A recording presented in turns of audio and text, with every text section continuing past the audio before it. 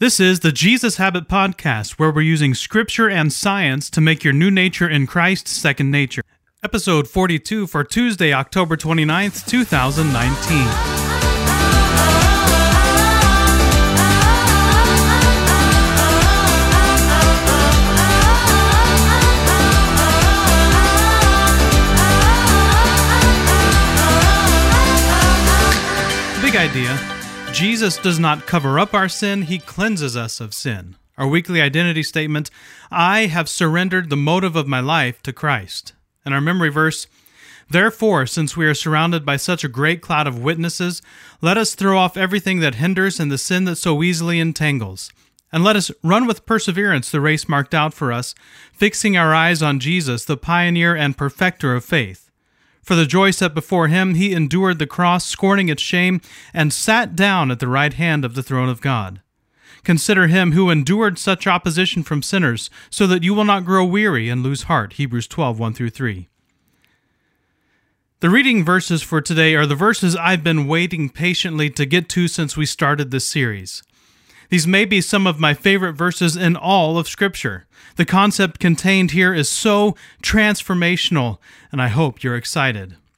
Hebrews 10, 19-22. Therefore, brothers and sisters, since we have confidence to enter the most holy place by the blood of Jesus, by a new and living way opened for us through the curtain that is His body, and since we have a great priest over the house of God, let us draw near to God with a sincere heart and with the full assurance that faith brings, having our hearts sprinkled to cleanse us from a guilty conscience and having our bodies washed with pure water. Since we have confidence to enter the most holy place, confidence? Why do we have confidence? Well, it's because our hope is anchored to the finished work of Jesus and not on the old covenant.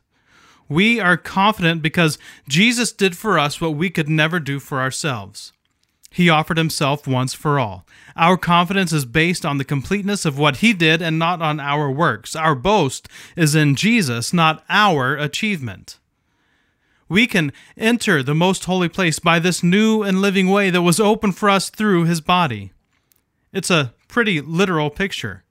Paul says in Romans 6, 4-8, we were therefore buried with Him through baptism into death, in order that, just as Christ was raised from the dead through the glory of the Father, we too may live a new life. For if we have been united with Him in a death like His, we will certainly also be united with Him in a resurrection like His.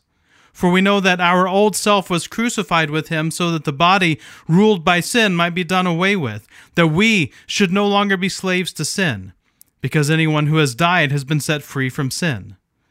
Now, if we died with Christ, we believe that we will also live with Him.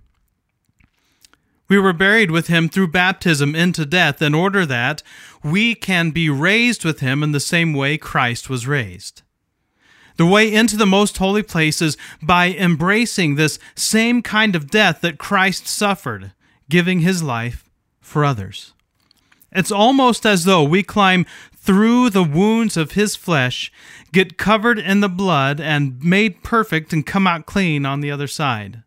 As gruesome as that may be, it's the only way into that which we were made to enjoy, God's presence. And since we have this great high priest over the house of God, we are the house, let us draw near to God.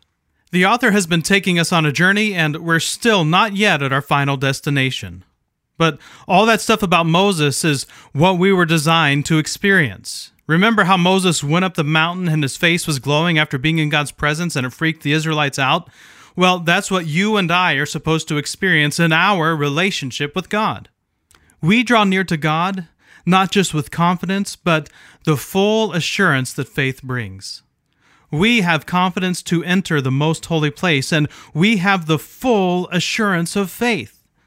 The word for full assurance is pleirophoria, which means full assurance conviction, but comes from the word pleirophoreo, which means to carry through to the end or accomplish.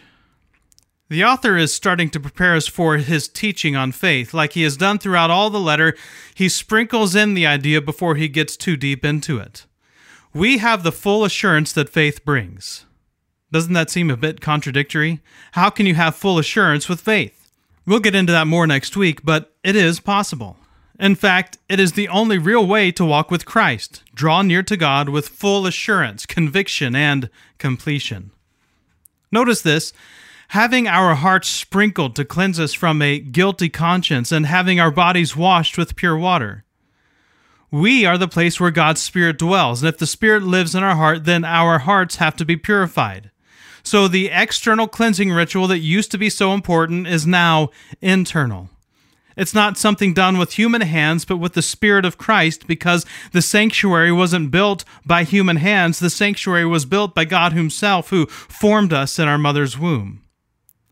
Whereas the external regulations cleansed people externally, covering their sin so that they were acceptable to God, Jesus' cleansing purges sin from our hearts, making us suitable to be the dwelling place of His presence.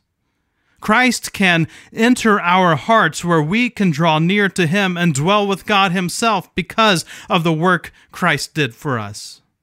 We don't enter the replica through the veil that was torn. We enter the real sanctuary through Jesus' flesh that was torn. So, enter in. Our guilty conscience has been cleansed. We have the right and responsibility to enter the presence of God. Now that Jesus is our great high priest, we have the right and responsibility to enter into God's presence for ourselves. That thing that was limited to one guy is now open to every one of us. And now God expects us to go into the most holy place and spend the kind of time with Him that makes our faces glow. 2 Corinthians 3:12-18. Therefore, since we have such a hope, we are very bold.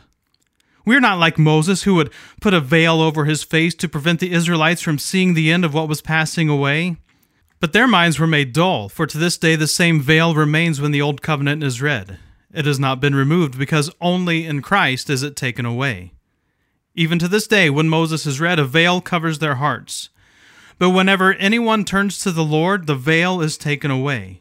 Now the Lord is the Spirit, and where the Spirit of the Lord is, there is freedom. And we all, who with unveiled faces contemplate the Lord's glory, are being transformed into His image with ever-increasing glory, which comes from the Lord, who is the Spirit. We have the right and responsibility to enter into God's presence. And that's the only way we are transformed. Literally, the word Paul uses here is transfigured, as in the thing that happened to Jesus on the mountain. Wait a second, mountain? Yes, that's the mountain we're supposed to ascend. We are supposed to go up on that mountain because of Christ, to be transfigured like Christ and glow with God's presence like Christ. And unlike Moses, we are supposed to leave our faces exposed so that the light of Christ is on display in our lives. We don't hide the glory, we display the glory. In fact, we are the glory of Christ. Sir Arthur Conan Doyle, the author of the Sherlock Holmes detective novels, was a practical joker. One time he sent a telegram to 12 famous people in London whom he knew. It read, "Flee at once, all is discovered." Although all 12 were upright citizens, they all quickly left the country. We have been cleansed of a guilty conscience. No matter what accusations are thrown our direction, there is no need for us to flee at once. Our hearts don't condemn us because Christ has renewed our hearts. And since we have been cleansed of a guilty conscience, anything that might hinder the shining of God's light in our lives has also been dealt with. There's no need to hide behind our mistakes and use them as justifications for why we shouldn't glow with the presence of God.